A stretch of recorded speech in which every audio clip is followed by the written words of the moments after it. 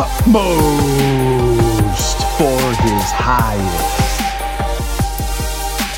Good, glorious day to you. I pray you would join me for Utmost for his highest individuality. If you want to follow along, go to utmost.org. Individuality. Jesus said to his disciples, if anyone desires to come after me, let him deny himself. Individuality is the hard outer layer surrounding the inner spiritual life.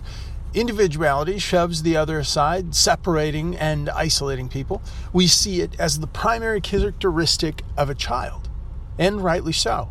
When we confuse individuality with the spiritual life, we remain isolated. This shell of individuality is God's created natural covering designed to protect the spiritual life. But our individuality must be yielded to God so that our spiritual life may be brought forth into fellowship with Him.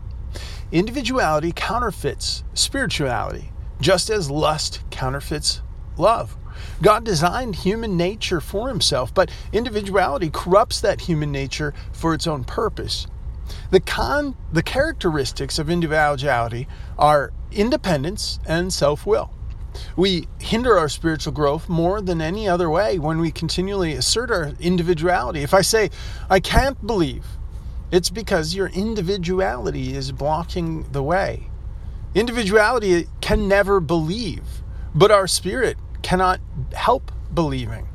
Watch yourself closely when the Spirit of God is at work in you. He pushes you to the limits of your individuality where the choice must be made. And the choice is always to say either I will not surrender or to surrender and breaking the hard shell of individuality, which allows the spiritual life to emerge. Holy Spirit narrows it every time down to one thing.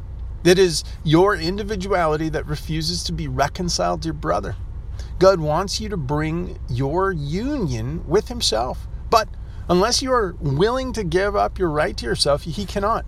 Let him deny himself and deny his independent right to himself. And then the real life, the spiritual life, is allowed to the opportunity to grow.